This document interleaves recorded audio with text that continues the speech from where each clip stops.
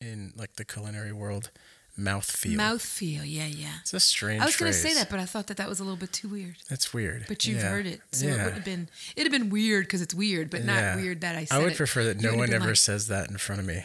Like, it's just not. It's gross. There are some things though that are so on the spectrum of mouthfeel, like so. Wow, that's fantastic. That it merits that phrase, don't you think? No, because you can say I like the texture, because you can say that.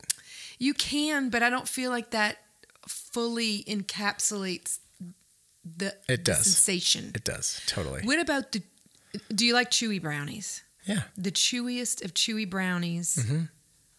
I don't feel like texture can get it, because it's not just texture. It's also like a little bit of like the oil from the fatness of the brownie. I love how chewy these brownies are. No. In addition to chewy, the little bit of oil that is released into your mouth, and it's just... I love how buttery these brownies are. But now you have to say buttery and chewy. How hard is that? It's not worth saying mouthfeel. It's just not. I disagree. It's not worth saying mouthfeel. Mouthfeel. Ugh, now I want brownies. That's worse. So people freak out about the word moist. Yeah. I get that, I guess. Yeah. I don't like mouthfeel. I don't like this. It kind of gives me the creeps a little bit. It's weird. What about, did you ever watch Iron Chef, like the original? Yeah. Or maybe even, it might have not even been the original. There was this Asian judge, female judge, and she would describe things as oily, but she'd say, it's a little bit oily. It's like whenever Matt and I say anything's oily now, we go to her voice. That's tough. It's kind of. I'm imagining the two of you doing that. It's very oily. It's kind of great. It's awesome. Yeah, mouthfeel is weird. I don't like it. It is. I agree with you that it's weird, but I do feel like it's warranted in certain circumstances. To all of our listeners, I don't think it's ever okay. Maybe for my breakfast taco this morning, I feel like it had a really good night mouthfeel. It did. If it hits more than 2 or more categories of adjectives in separate categories.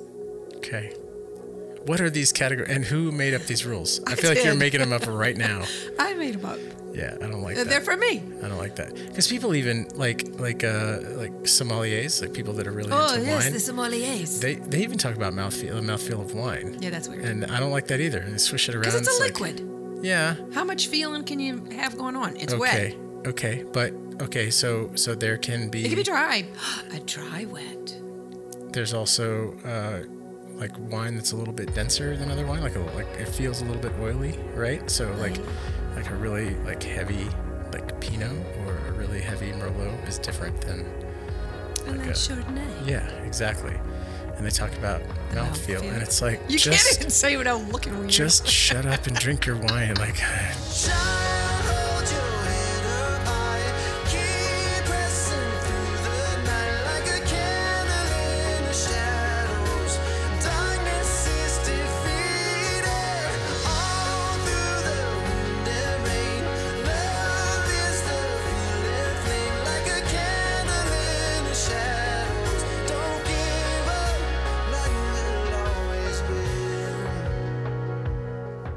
Found on YouTube where you can download whole. I mean, it's PBS, so you can download whole episodes of Mr. Rogers. You can also download like the individual songs. Oh. And so the song where he's like, the I Like You song, where he's like, I like you just how you are.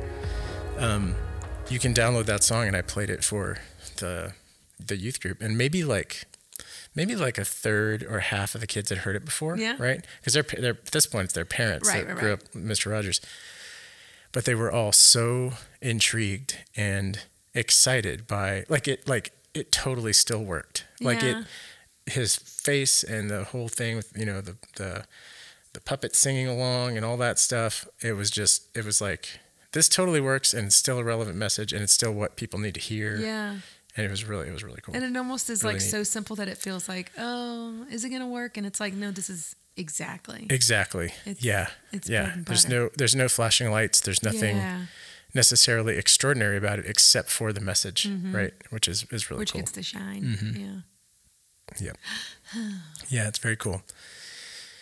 Very cool. How's it going? Good. Yeah. It's been an interesting week. We're podcasting, by the way. Is that all right? Yeah. Cool. I mean, that's what we're here for, right? It's been an interesting week for both of us. I think we have both experienced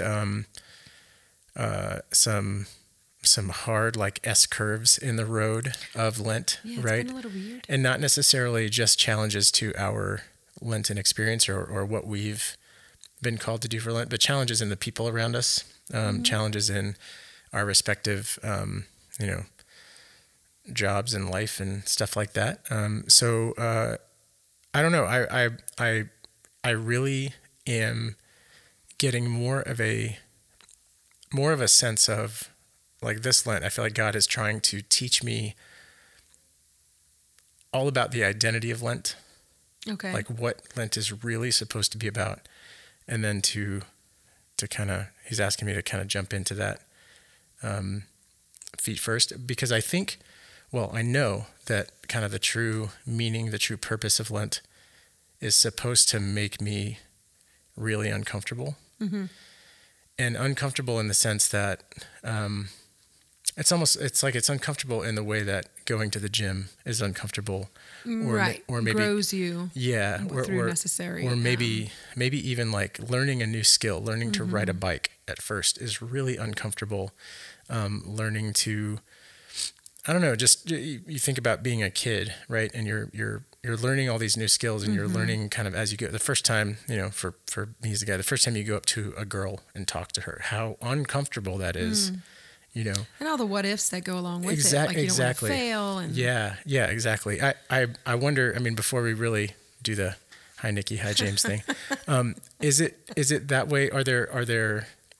Is that learning curve or that sort of, first of all, is that something that you're feeling, and then is that learning curve still there as a parent? Are you working on kind of focusing your kids during Lent? Like how does that work?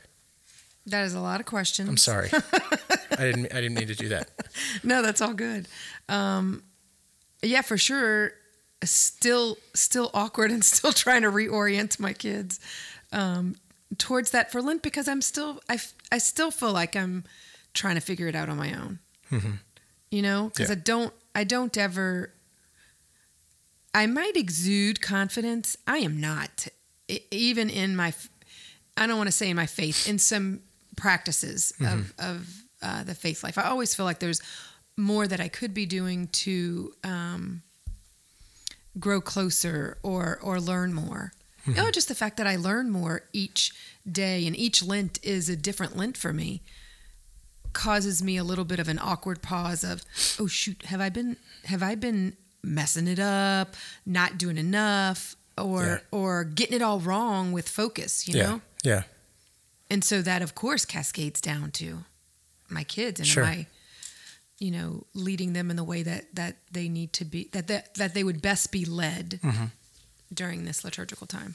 Yeah, so usually at this point in the podcast, we're just kind of screwing around and talking about whatever, right? And that's about mouthfeel, etc., etc. Yeah. And that's totally fine. But I really feel like we haven't podcasted in a little while, and I got some things you need to talk about. Well, it's not just that. I think that there have been, at least for me, even when I haven't necessarily been actively asking for it in prayer, I feel like this Lent, God is really kind of showing me some new avenues to explore, right? Some new directions to go in that, like on that Lenten journey, right? Mm-hmm. Some different things to try. And I also feel like he really is, I don't know, just really highlighting some of the ways in which I've been, like the misconceptions that I've had about Lent, maybe my entire life, right? And, interesting. And a friend of mine, I guess, a person that I think you know as well, a guy named Chris Bartlett. He summed it up really nicely, and I've heard this before. He summed it up really nicely at an event here at St. Vincent de Paul last night. He said, Lent is he said when he was growing up, he felt like, being Catholic, you always felt kind of guilty about something. Oh, whatever. Whatever the day is and the topic is. And then during Lent, you felt extra guilty, right? And that was kind of the purpose of Lent. You were miserable, and then on top of your misery, you were guilty during Lent, right? And that that's not the case. God is, and we've talked about it in the last couple of episodes, but God is really wanting to get closer to you. That's the reason we're kind of making room for him. The reason we're kind of, isolating ourselves through praying and fasting and giving during Lent is to make space for Jesus. That has come to the forefront for me in a couple of ways. One, recognizing all of the areas in my life in which I don't make space for Jesus. And some of those areas are in ministry. Really? Like I don't let him be in charge of some things, right? I don't let him guide me in some things. And then, so that's the first thing. And then also, a lot of those interactions I have with him where I say no, or I kind of, I want to take the reins, right? Are really areas in my life that I've never really been willing to give to him. And so because Lent is this kind of lonely time in the desert, there's nothing like camouflaging those areas. Yeah, they're just all out in the open. They're just all out in the open. God is like, this is the moment where, James, these are the moments where we're going to work on this, and I'm going to be here until you want to work on it. Okay. Right. And have you embraced that this Lent? Yeah, I feel like I have. It is hard, and it's hard. And maybe this is what you're kind of talking about with things trickling down, right? I think once you start to unlock that stuff, it is a little bit of a Pandora's box. It is a little bit of like, it's too revealing. Oh, of other areas. That's how much I need to work on this. That's why I've never, it's like that drawer that you have all the stuff just stuffed in that you never open because, except to put more stuff in there. Because it's like, if I open that, if I leave it open for 30 seconds, I'm going to have to go through in my mind that I need to clean it and that I need to put things away. And then there goes the whole entire day. Yeah. Or the week or something, right? Right, it could be more. Yeah. So yeah, just, I don't know, just interesting Lent check in. If you're listening to this and you're going through that, you are certainly not alone. I think that Lent is about, that process of being uncomfortable. Yeah. I do think that God has a very joyful and rejoiceful, I don't know if that's a word, countenance when we encounter him in that place. He is excited. He's like Marie Kondo on the. Oh my God. He's so excited to like throw your stuff away, even though you're not excited to throw your stuff away. He's like, hey, does this spark joy? And he's already like throwing stuff away. It's gone, right? And you're like, wait, I need that pizza box from 1997. Like whatever it might be. So that's I don't know, just some. That's where you are. That's where I am. That's where I think I think a lot of us go through that. Not an uncommon place to be. Yeah. Are your kids giving up things for Lent? I'm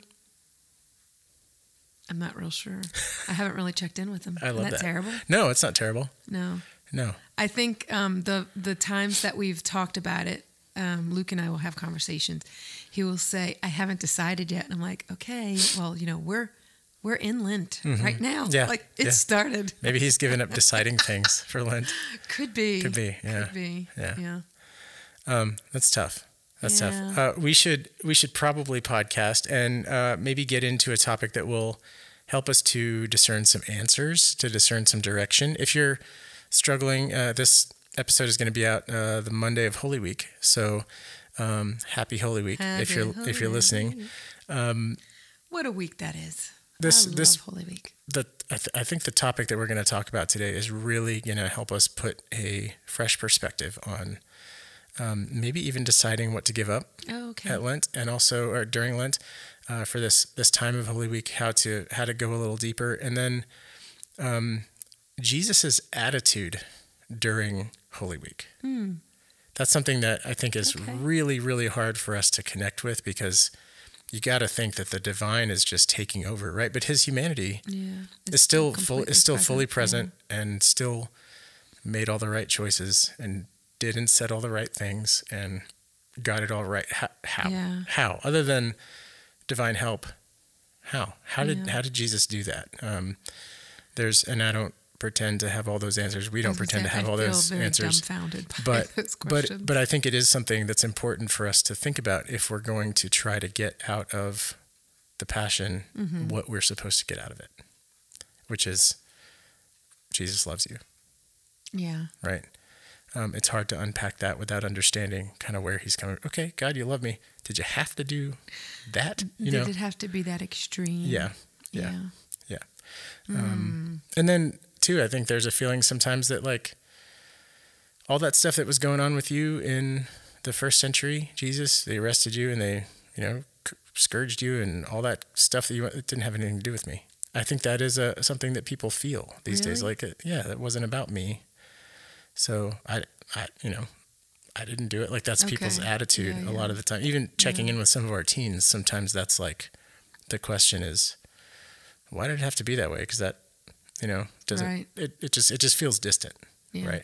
And so we're going to talk about too far removed. We're going to talk about a topic today that I think will kind of shed some light on that. All right. Are you ready for that? Mm-hmm. I'm ready for that. We should podcast now. Okay. Hi, Nikki. Hello, James. How's it going? It's going really, really well. You're wearing purple. I am. I'm feeling... You're very liturgically correct. I'm feeling liturgically correct. That's good. I try to dress to the liturgical seasons. Okay. That's exciting. The thing. Yeah. So while I may be having some underlying guilt run through my presence from not having my kids give up stuff because I didn't really connect with them in that way, because, that's how I work. Now I'm feeling guilty. I do send them all little... we have like a family texting group thingy, and I will send them, hey, you guys, wear rose today. Do they actually wear rose? Heck yeah. Might not give up anything for 40 days, but they're going to be wearing rose on I don't know how to pronounce it, Lattier Sunday. How do you say that? Latari? Latari, yeah, that one. Like Atari. Yes. But with an L. Father Brian says, better Latari than never. I feel like, if nothing else, this podcast will reveal how much I don't know. Same. And how much I don't do. Like when you ask me about the kids and all this stuff, it's so hard, James. It's so hard. It doesn't have to be hard. It doesn't. Oh, well. No. I don't. I'm sorry. That was very condescending. Yeah, rephrase, buddy. I don't mean that. What I mean is, I think it kind of depends on your approach, right? So, I went through this. We just had our confirmation retreat the whole weekend. I was really only kind of focusing on the things that weren't going according to plan. I forgot some stuff. It was a very kind of busy sort of turnover. There was a bunch of kids. We haven't done a retreat in a long time because of COVID. So I left some stuff here. You brought us a projector, right? You drove out there and brought us a projector. You came and presented, which we didn't wind up using, but I thought we would need, and then I forgot it. I forgot the projector here at the church, and you were kind enough to bring us one. Just little things like that. And I was really kind of focusing on those little things. And I wasn't, actually talked about this with my therapist. I wasn't focusing on like the things that were going right. Like all of our teen leaders knew exactly what to do. They all had their jobs, and they were well trained and ready to go and excited. And, the kids got into small groups, and we had fun small group activities, and they were paying attention. There was very, very little falling asleep. We had priests out there for reconciliation on Friday night, and just about everybody went to reconciliation. Like there was lots of success, right? Positive things. And I'm looking at that kind of that little thing, like, well, I can't believe I forgot the projector. Now the kids won't know the words to the praise and worship songs. They knew every word to every song we sang, right? Excellent. Like they did. So I think even, whether it's youth ministry stuff or parent stuff or whatever stuff we have, I think a lot of times the kind of focusing on that singular, that single, I don't know, that little kind of speck of something that is irregular or that's aberrant, that's not supposed to be there, we can get lost in those weeds forever if we want to. I know that you as a mom are setting an example of leaning into Lent, leaning into a prayer routine with God, making sure your kids get to Mass, like doing all of these things that are, I don't want to say they're unique to you, but you kind of have your own thumbprint, your own fingerprint as a parent, right? And if they're, like, I don't know any other parents that are encouraging their kids to dress a certain way in order to be conscious of the liturgical season. Like, I've never heard of that before. So, Come on. Seriously. So, that's really cool. That's awesome, right? So, that kind of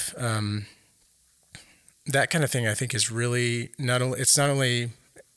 not only underlines the importance of kind of saying, hey, what things are going right, right? Yeah. It's also underlining the importance of, what you are called to do with your family.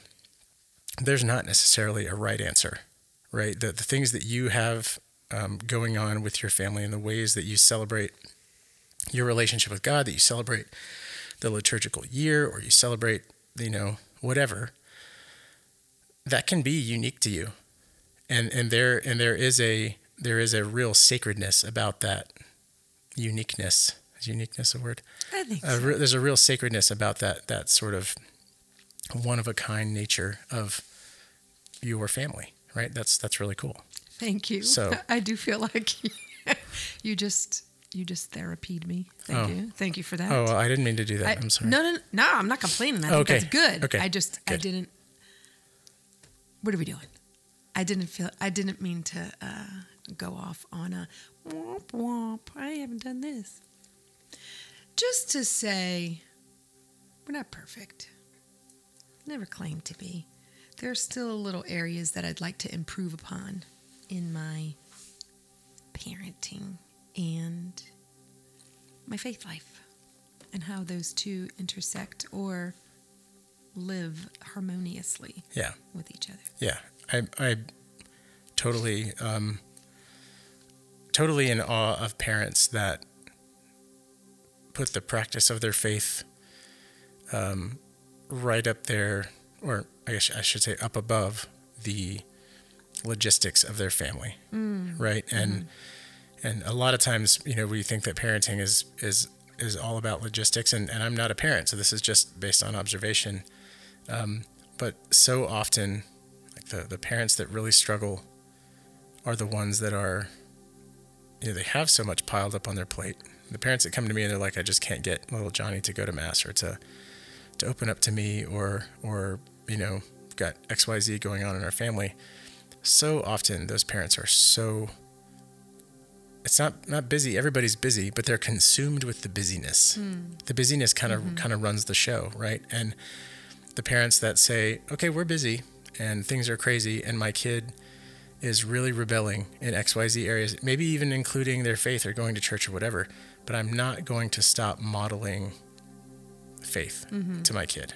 I'm not going to stop encouraging my kid to go to Mass. I'm not going to stop making time for myself to pray, that kind of thing. There's no time that you throw in the towel and say, it's not worth it, because it's always going to be. Because it's always going to be, right? It's always going to be worth it, and it's always going to be tough. It's always going to be hard.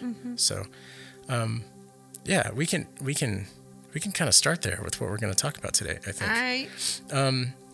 So today we are talking about freedom, and that's a weird little segue considering what we've talked about already. Like what does freedom have to do with Lent? What does it have to do with our lives and our families and outside of our families? It has everything to do with it. Did you read the readings today? I read the gospel. Okay. I didn't read the first reading. Yeah. So the gospel today is really, really interesting. And I want to kind of talk about it real quick. So I'll read it really quick, and we can kind of go from there. So this is the gospel for today. We're recording this on the Thursday before Holy Week. So so the Thursday of the 5th week of Lent, right? And Jesus is there's this kind of series of controversial. Everything Jesus does is controversial. But in John's gospel, there's this series of readings kind of leading up to his arrest that kind of show this escalation between Jesus and the powers that be, right? And how authority figures. The authorities of the time are kind of looking at Jesus a little bit sideways now, and wondering kind of what his angle is. They think that he's this rebel, right? Which in a lot of ways he is. He's this very radical presence for them, and they've convinced themselves that he's a blasphemer, and there's a very illogical sort of way that they got there, right? But they've gotten there. And they've gotten there as a group. And so they're really just kind of looking for their moment to kill him. Yeah. Like that's what they've decided. Strike. Exactly. So Jesus, of course, leans into this real hard, as we might expect him to do.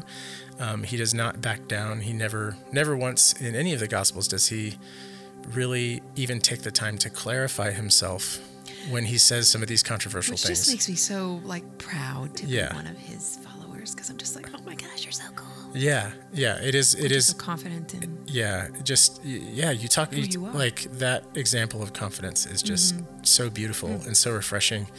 It's also an example of truth, living in the truth, and contrary to what maybe we might think freedom is, I think the Christian, the Catholic definition of freedom is closer to truth as opposed to maybe getting to do whatever you want, right? And kind of having having free reign over whatever or whoever, right?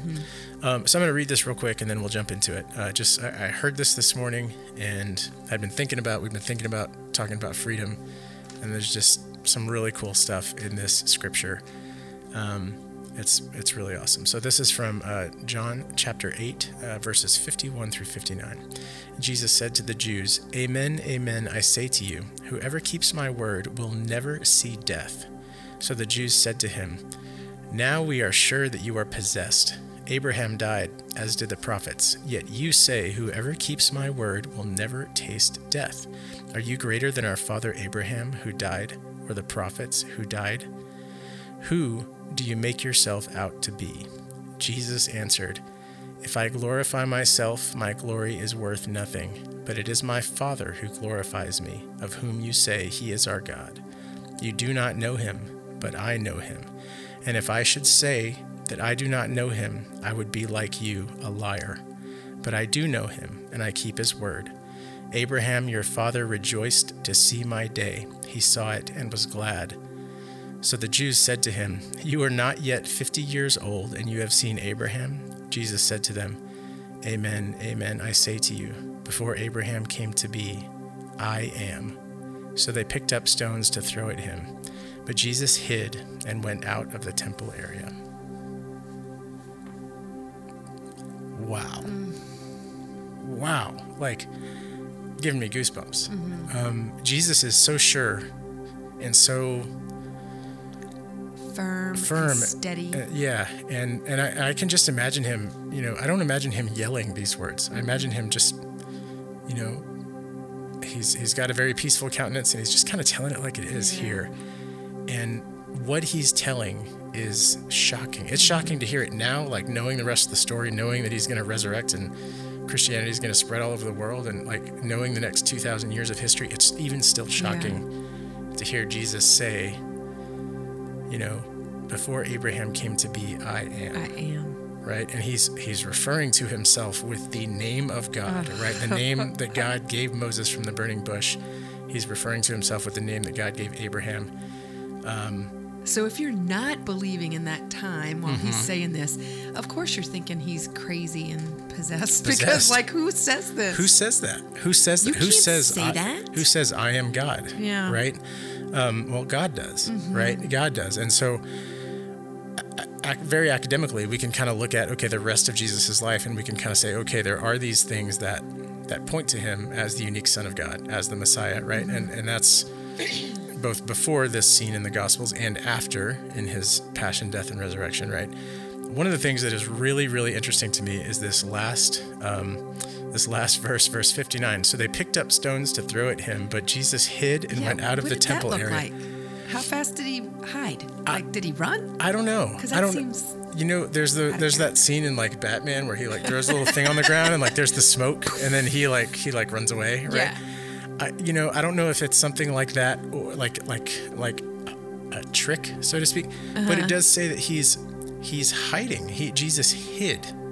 Okay, so I imagine him, pulling up his tunic, maybe his hood, if his tunic had a hood, right, kind of wrapping himself up, and Scripture tells us he was just an ordinary looking dude, so kind of moving through the crowd like an ordinary looking guy, right? Because again, like he knows what's going to happen and when it's supposed to happen. So if it's not his time, now they're gonna throw stones. This isn't the time for that. I'm gonna have to. As I was kind of thinking about this scene, I wonder if this hiding isn't about the Jews' confusion. Because say more. Because they're picking up stones to throw at him, and I just imagine this just sort of messy and dissonant, noisy crowd being angry and wanting to vilify someone, and maybe crowds like we're used to seeing in the last 3 or 4 years, right? People shouting at each other, people shouting at this enemy, this Jesus that they don't really understand, right? And getting so out of control. And Jesus, because he stays calm, and because he's so sure of the truth, because he's so sure of the truth of who he is, of who God the Father is, of what their relationship is, that he's able to literally just leave the room without anybody noticing, because everyone else is so concerned with this panic, this crazy, this crazy uncivil discourse that's happening, that Jesus just kind of slips away, right? And to have Christ to be, Christ tells us later in Scripture, like, that he leaves his peace with us, right? Like he wants to leave his peace with us. So this incredibly peaceful presence, just leaving all of this discord behind, leaving all of this noise behind, right? And then I imagine, the Jews that are really confronting him, kind of looking around like, where'd he go? Right? He was just right here. Where'd he go? Right? It really, really is such a beautiful thing to see the difference between Jesus's humanity, right, which calls us to this fulfillment of our own humanity, of our own creation in the image and likeness of God, and then to see the difference between that and what humanity has become in this kind of uncivilized, very almost grotesque portrayal of like this angry mob, right? They're going to stone him to death because he said something they don't agree with. Yeah. Yeah. Oh, it's gross, but we're not far off from that in society right now. Like there's, in fact, we're in a lot of ways we're worse, right? And so, the thing that I think Jesus has that we all want in this scene, the thing that he has is the truth. He knows the truth, and the truth, like it says earlier in John's gospel, I think it's earlier, the truth allows him to be free. Like the truth will set you free. The truth allows him to act accordingly. He doesn't, right? Oh, I was going to say he doesn't need to hide, but it just said that he hid. He doesn't need to hide. He doesn't need to hide from anything, from the words that they're saying, from the accusations. Because he is the truth. Because he is the truth. And Jesus is never out of control. That's admirable. And it's because of that freedom that he's never out of control. It's because of that truth that he's never out of control. So what is it about Jesus's freedom that's so different from ours, or the lack thereof? I think that's a big question. That is a big question. I think it starts with our definition of freedom. Okay. So, like I said, we just had our confirmation retreat. I was privileged to be able to go and to kind of MC our retreat and give a couple of talks. I got to lead, sort of moderate a talk with all of the young men on the retreat. So all of our staff, our young adult leaders, and then all of the candidates as well. And we talked about talked about a lot of stuff that guys need to talk about, you know. That's good. Glad there was time and space for that. Yeah, but we also talked about what does it mean to live in freedom. And so asking the question, like, what is freedom, to, you know, a bunch of high schoolers, I got some interesting answers, right?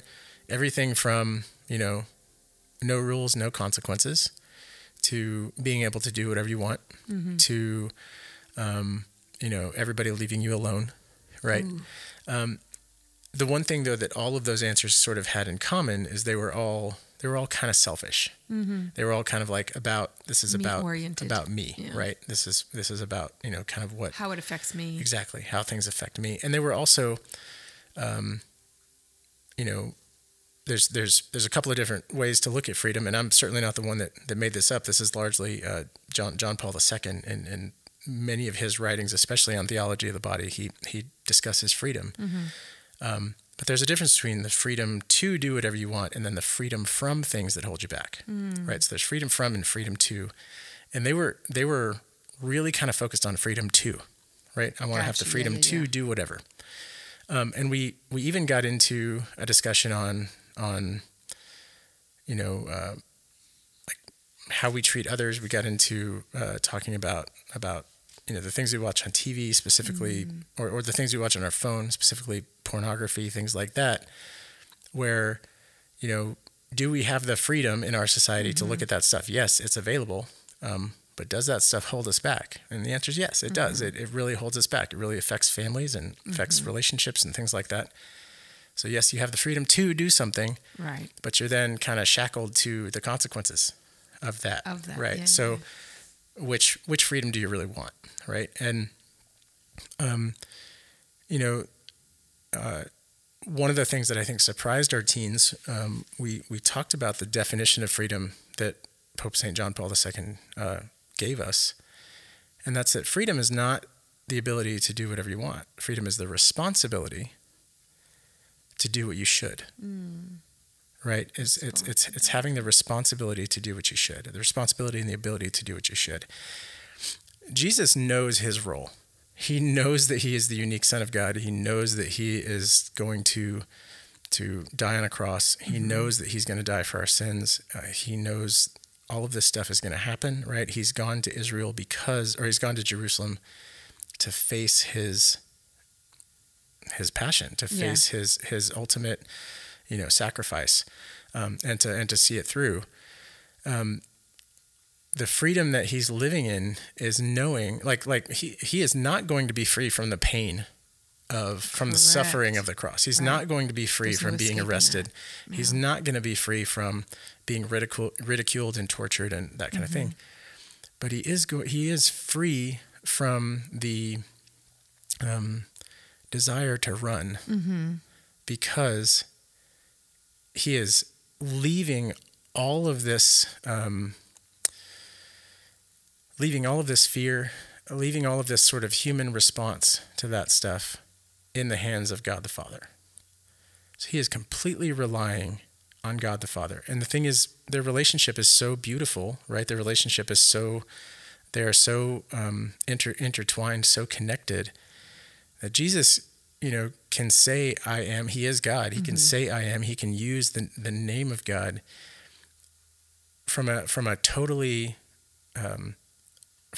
free place, because he is so confident in the truth that God the Father has revealed to him, right? Yeah, and it's not scary or overwhelming. I look at that and I go, well, that's easy. He's Jesus, right? That's easy. He's God. He's got this connection. But the truth is, like, God the Father reveals things to me all the time. Right. You've got the connection too. Yeah. Because you're his son. Yeah. And so what is it about Jesus that, you know, why can he make that correct choice to let God lead him, to let God show him the truth, to let God, you know, reveal who he is in such confidence and with such consistency. And I think it's a willingness not necessarily to live in his own freedom, right, as an autonomous human being, but a willingness to live in the freedom of God, to know that God is going to take care of him all the time, right? And that's the thing that Jesus keeps in the forefront of his mind more than anything else, is that this is God the Father's plan, right? Later in the agony in the garden, he says, not my will, but your will be done. And he means that. That's probably the most powerful, meaningful part of that prayer, more than him saying, Father, let this cup pass from me, right? When he says, not my will, but your will be done. That's the falling down on your knees. I want to live in the freedom of your plan part of that prayer. Yeah. I get that confused all the time, right? I have this laundry list of things that I'm complaining to God about. Mm-hmm. And my tagline at the end of the laundry list is like, okay, but your will be done, right? Like, it's never... Like you're obligated to throw that in at the end, but you don't really mean it. It's like, I'd really like to just find my keys right now, God, like, and I'd like it right now, and I'd, like it with a pizza, right? Like, but if that's not God's will, banging your head against the wall of God's will, it doesn't do you any good. Right. Sure isn't going to help anything. And that's not freedom. Like, if God is, if you're so opposed to God's will, even if you're trying not to be, but if you're so opposed to God's will that God is kind of having to force you into your vocation, or to force you kicking and screaming into a prayer life, or to force you kicking and screaming into, giving something up for Lent. Yeah.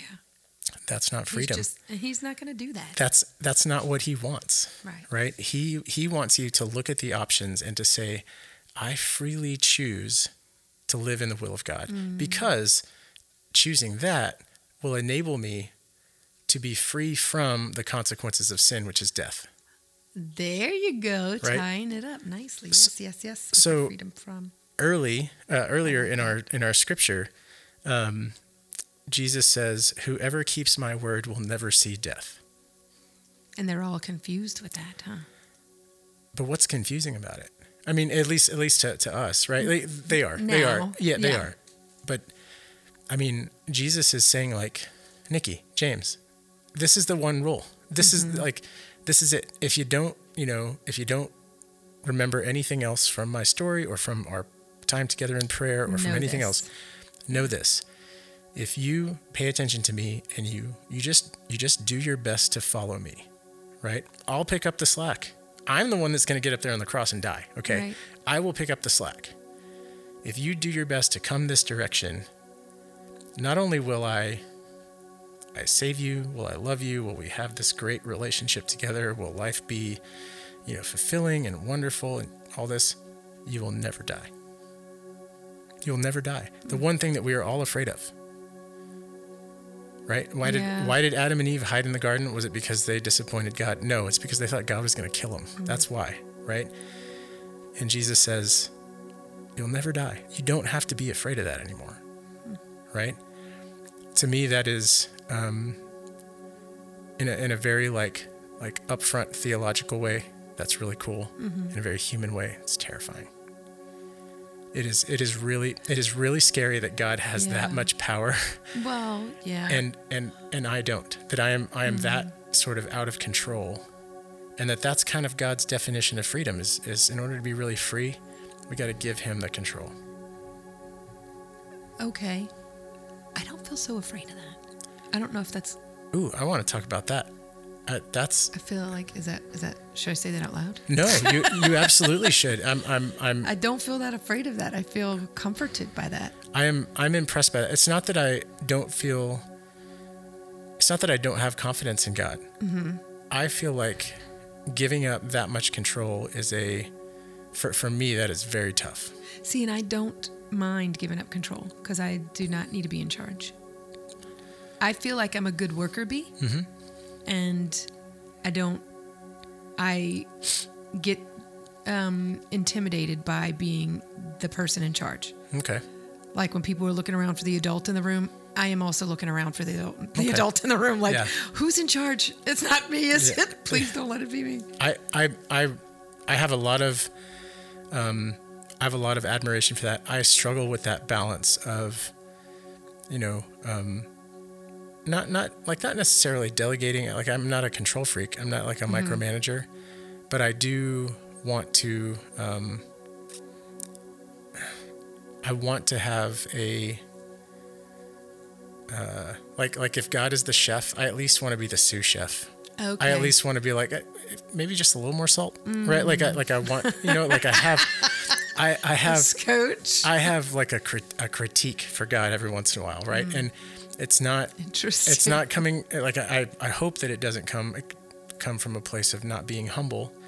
It's really just coming from a place of, I mean, just like Eve looking at the fruit on the tree, like, well, that looks, I want to reach out and grab that, it right? Looks like good. that's what I want to do too. I want to kind of reach out and give it a nudge in one direction or another. And I really have to work on, and sometimes I'm good at it, sometimes I'm not, but I really, really have to stay aware that that's one of my crosses. And in order to carry it, I got to put my hands in my pockets and keep my mouth shut sometimes. Right. That's hard. Yeah. It is hard. When your natural inclination is to not. Yeah. And I mean, I do get some consolation from the Gospels, knowing that like James and John and Peter, like the inner three, all had their moments in Scripture where they were like, "Hey Jesus, let's do this. How about this? How about this?" And Jesus is like, "Hey, how about y'all be quiet?" Right? Like, I do love that. Let's move on. Let's move on from that dumb idea, right? Yeah. Okay. So where does that get us in terms of freedom? I'm gonna ask you a question as a mom, right? Were there ever times, and I know the answer to this question. I hope I do. Were there ever, you do. Were there ever times raising your kids, especially when they were little, that you felt like we're missing out on some other aspect of life because we've got all these little kids running around? Yes. Yeah. Oh gosh, all the time. Okay. Yeah. Can you give me an example? There were lots of times when Raleigh and Andrew were little, we lived in New Orleans with our family, and there were lots of gatherings. And it seemed like for the first couple years when my kids were little, that Matt and I were always like the other siblings were okay to walk away and talk with the grown-ups. And I just felt like, who's going to watch the kids? And it was like nobody. And I felt like I was missing out on all the adult conversation and what was happening in the real world because I was, wiping noses and helping tie shoes and do that kind of stuff. Sure. And, my mom, she's a saint because she would always say, "Nikki, you've got the best job. Like you're here with, these are the precious ones. This is the apple of God's eye.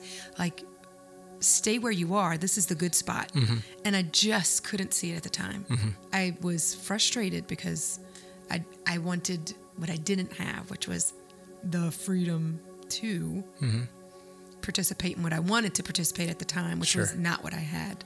Sure. Grown up talking, not. Sure. Do you look back? Do you look back on those memories now and feel a sense of nostalgia, I guess, about that like even though you didn't recognize it at the time, like that purpose was very special, right? Like it was.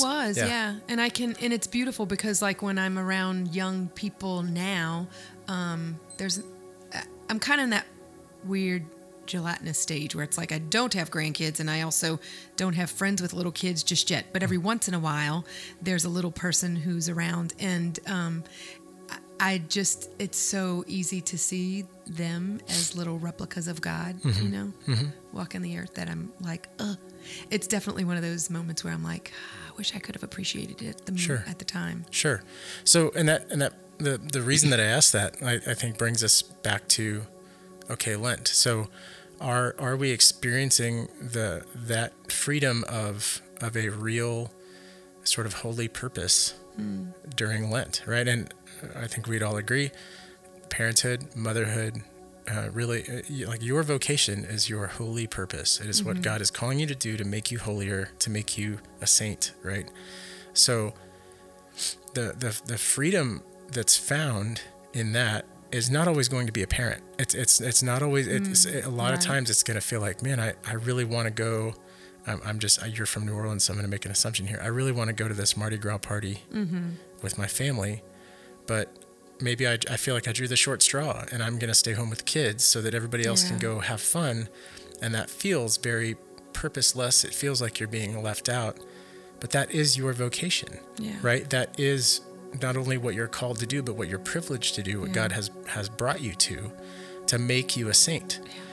So in Lent, it's important that we see these moments, that we see this time that we get to spend with Jesus one-on-one as not only an obligation, not only a sacrifice, or even like not only as a prayer or opportunities for prayer, but as an opportunity to live our vocation for the moment, right? And our vocation for the moment is always going to be oriented towards the truth of who we are. It's always going to reveal the truth about who we are. So when we're being true to ourselves, and when we're being true to God and the purpose that God has called us to, our default position is freedom. We can't be anywhere else, right? And even if we struggle, even if we sin, even if we fall down, even if we tell God no, even if we come back to that place of acceptance that God, this is my vocation, and I screwed up and I yelled at my kid when I shouldn't have, or I forgot one of them at soccer practice, or whatever the thing is that distracts us from that purpose, from that call. Our God is a God of, where are you right now? Let's pick it up and let's move on, and let's live in the freedom that I'm going to give you, because I am the one revealing to you who you are. You don't have a say really in who you are. You get to accept it and to live it out and to receive who you are as a gift and to see it as a gift. And that, more than anything in the whole world, right? More than anything that the world could provide, that is freedom. Right? And Jesus not only, he knows all this stuff. How can he be so calm? How can he be so sure? Because he knows that that's who he is. Gosh. That's good. In his heart of hearts, he is 100% positive about who he is. There is no doubt. There's also no doubt that he's going to die. There's also no doubt that it's going to hurt a lot, right? But he can still rest in the freedom of knowing who he is and knowing that this is what needs to be done. Exactly. Yeah. Exactly. I have another. So it doesn't the parenthood thing? It's not just when they were little, but I'm just thinking about this past Christmas, and the same sort of thing happened when one of my kids tested positive for COVID, and the rest of us were going in for the first time in 2 years. So it was like a big deal. And I think leading up to the day before we were supposed to leave, Matt and I deciding on who was going to stay home, and I don't even want to say I pulled the short straw or whatever. I wanted to stay back, and there was lots of calls coming in from family like, oh, I'm so sorry. And I just didn't feel sorry. I felt really grateful to get that time with one kid, that it was like I felt complete freedom, like I was exhaling beautifully. It just felt right and good, and I was happy to be there. And he's an adult child, so he's like, he didn't necessarily think I should have stayed or that kind of thing. Like he was over the top thankful that I stayed back with him. But the privilege was mine. I felt like there was no way I would have enjoyed myself had I gone, because I knew that my role was to be with him. Yeah, when we're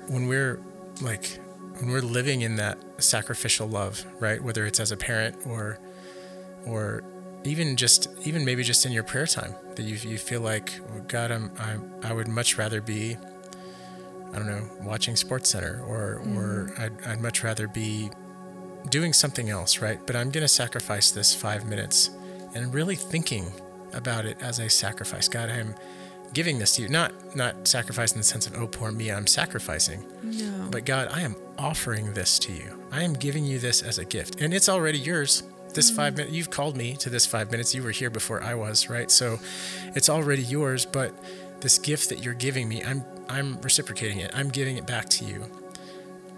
There's just something so powerful about that, like that's wired into us as human beings. Like, I don't care who you are, when we're grateful and when we're sacrificial,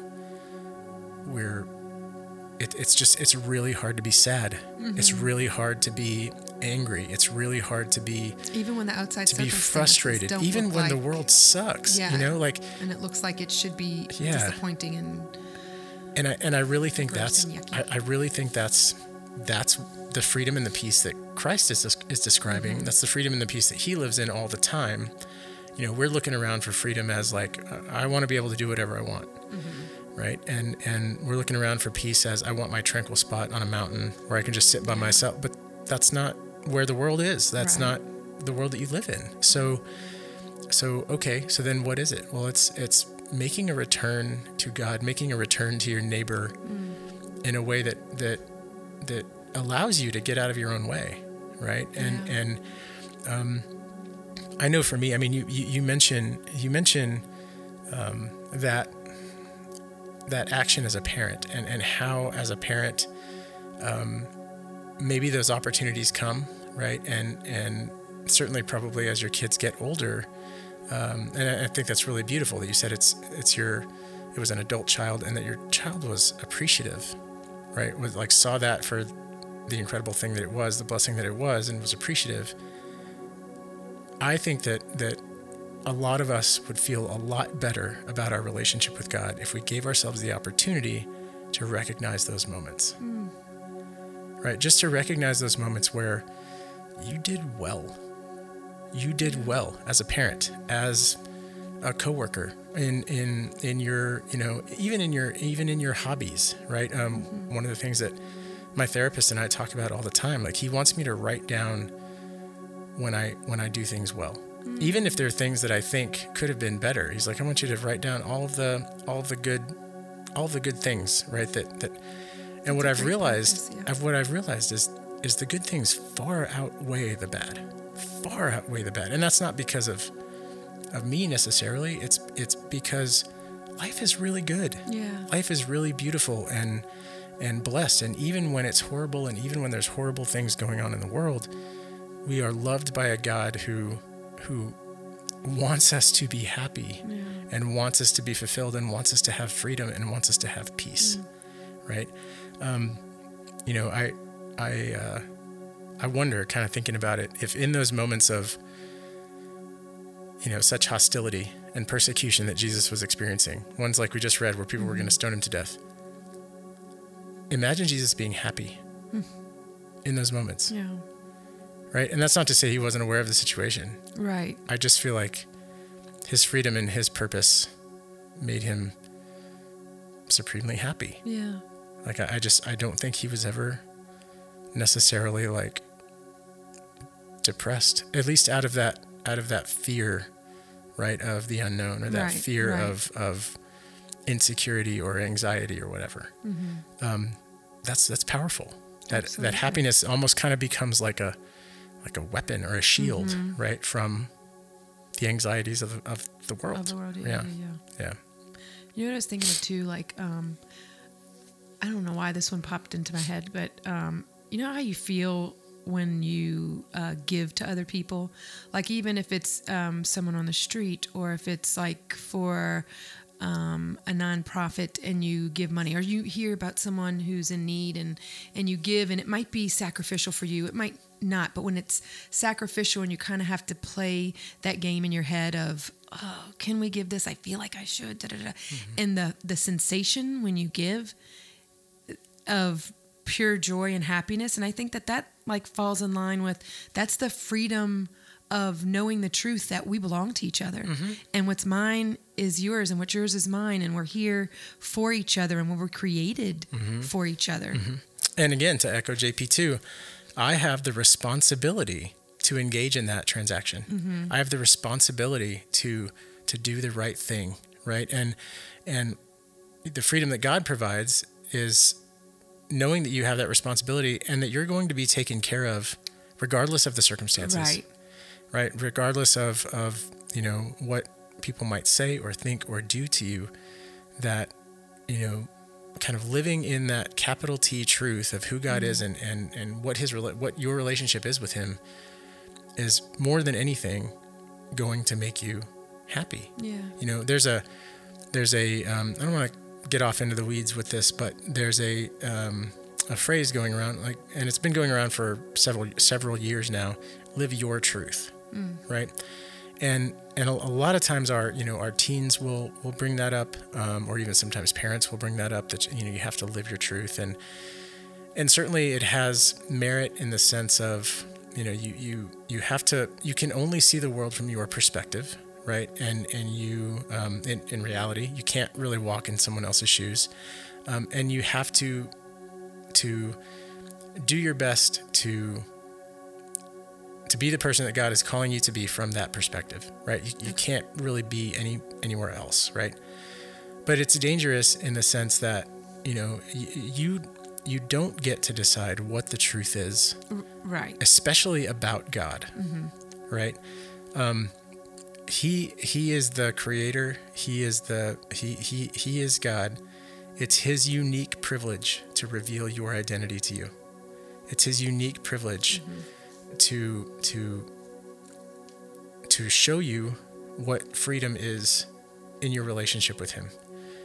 You don't get to just pick it, right? And that's a tough thing. It's a really, really tough thing. It's a really, really fine line, and it sounds like semantics, but it's not. It really is an important distinction of God's responsibilities in this covenant that he's made with us, just the covenant of life, right, that he's made with us. That's his job. It's his job. Yeah.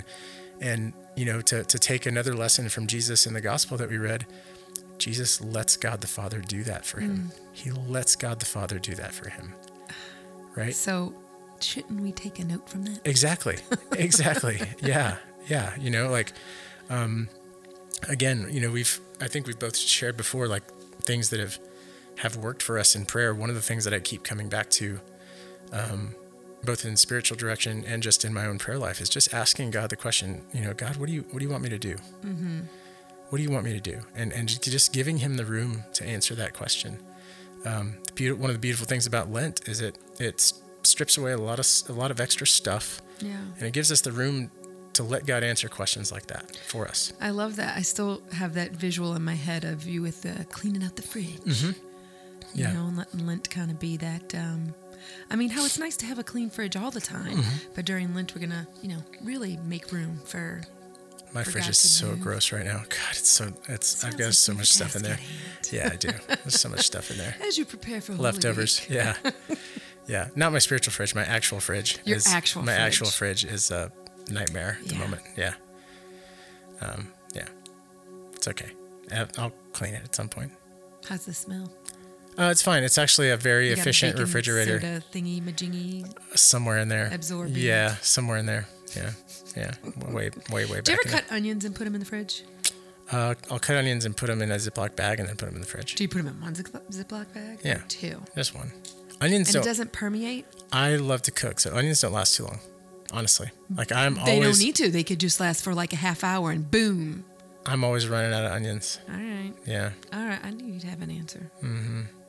I don't know. Maybe it smells terrible. Maybe that's why my dog is always walking up to the fridge and, staring. So, okay. So I have one more kind of, maybe a little bit different thing, for us to consider about freedom. Okay. Lent, we've talked about Lent as a journey. We have talked about Lent as making space, cleaning out the fridge. We've talked about how we go into this time, into the desert with Jesus, that he's waiting for us there, that he's kind of calling us, he's drawing us forward into this sort of 40-day long encounter with him where he's working on us. He's really kind of chipping away at the excess, right? He's like a sculptor, sort of slowly revealing these things about us. This is the part where we get to go, ooh, okay, so what is my responsibility in this? If I'm going to step back and let God be God and kind of take control, what is my responsibility then afterwards? If I'm not supposed to be in charge, then what does it look like? In the catechism, the church calls it the the dynamism, right? Am I saying that right? So the way in which the church operates, right? Okay. Is missionary. Okay. That we are never, ever as a church, ever not on a mission. We are never, ever excused from sharing the gospel. We're never, ever excused from going out and making the presence of Christ, the presence of God more known, right? Okay. We think about that, and I think about that in youth ministry terms. So I think about how am I getting the kids to engage in their community? How am I getting, But I think the church wants us to think about that in the smallest of ways in our lives and the biggest of ways in our lives. So everything from like St. Martin de Porres' example of anything can be a prayer. So if you're sweeping your garage, Make that a prayer. make that a prayer, right? Offer it up. To, the biggest things, again, Mother Saint Teresa of Calcutta, Mother Teresa saying, find your own Calcutta, Right. find your place of doing God's work and make it a, change the world, right? Are you going to change the world sweeping your garage? Well, not necessarily in ways that we can really comprehend, right? But prayer changes things. Are you going to change the world if you go to some place like Calcutta and take care of the poor for your entire life? Yeah, you're going to change people's lives. You're going to change people's hearts. But if that's not a prayer, you're gonna burn out and the world is gonna win, right? So That's when the burnout comes. so there's right? this balance. There's Yeah. this balance of sort of doing and praying, right? So we're doing and praying, and those two things are really compelling us forward, right? So if we take this freedom, if we take this peace that God is offering in the way that God is offering it, where is your prayer life taking you? Where is your call to action? Like where is your Calcutta? I'm saying this because we're late in Lent. We're coming up on Holy Week. Palm Sunday, we're going to read about Jesus fulfilling this prophecy of riding into Jerusalem on a donkey. He is the only person in that scene who's elevated up on this animal, right? All of the Israelites have laid down these palm fronds, right, to welcome him in. And he knows he's going to his death. They're singing Hosanna, which means come save us. They know that he's the one, right? And they know that he's the king and he's come there to save Israel and all this kind of stuff. How are you or how am I also up on that donkey, willing to go to the place that God is calling me to go? Wow. Yeah. Right? I don't think we get there without freedom. I don't think we get there without getting to a place first of really letting God be in control, and then us realizing I am the most free when I let God lead me, when I let God bring me to my Jerusalem, wherever that is, if that's in my family, if it's at my workplace, That's beautiful. if it's Calcutta, right? Yeah. Wherever that is, I have to let God lead me there, right? Now, saying that is one thing. Going and doing it's a completely different. completely different. So, as a little challenge for Holy Week, and maybe even, beyond Easter, go do. Yeah. Go do something. Don't, was it Father Mike Schmitz that said, stop discerning your vocation and go do it, right? Like we spend so much time kind of wondering what God is calling. So we ask that question, God, what do you want me to do? And then when God answers, or I don't really want to do that. I don't really want to do it. Or we don't get the clear, like lightning strike answer that we think we ought to get. And so we keep asking the question for years, right? Yeah, and I think it's okay to fake it till you make it and just kind of fine tune. I think the biggest, most important thing is to continue the conversation with him, continue the prayer, continue to hold his gaze, because he's not gonna steer you wrong. So any lack of understanding is coming from my end, right? So I just need to continue checking in with him. Yeah.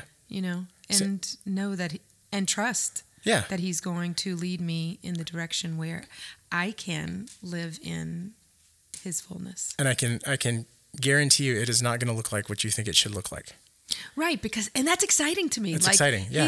He's a God of surprises, but he's also loving. So I can I trust that even if it doesn't look like what I think it should, I'm going to be thrilled with, maybe not at first, but thrilled with where he leads me. Sure. Yeah. I mean, Saint Therese of Lisieux is the patroness of missionaries and missions. Yet she was a nun who was confined to her room because she was sick. Right. Pretty much her whole life. So, well, how does that work? Well, God had a role for her in prayer, right? For praying for missionaries and missions, but she had a heart for missionary work. She had a heart for sharing the gospel. She wanted to do it so badly.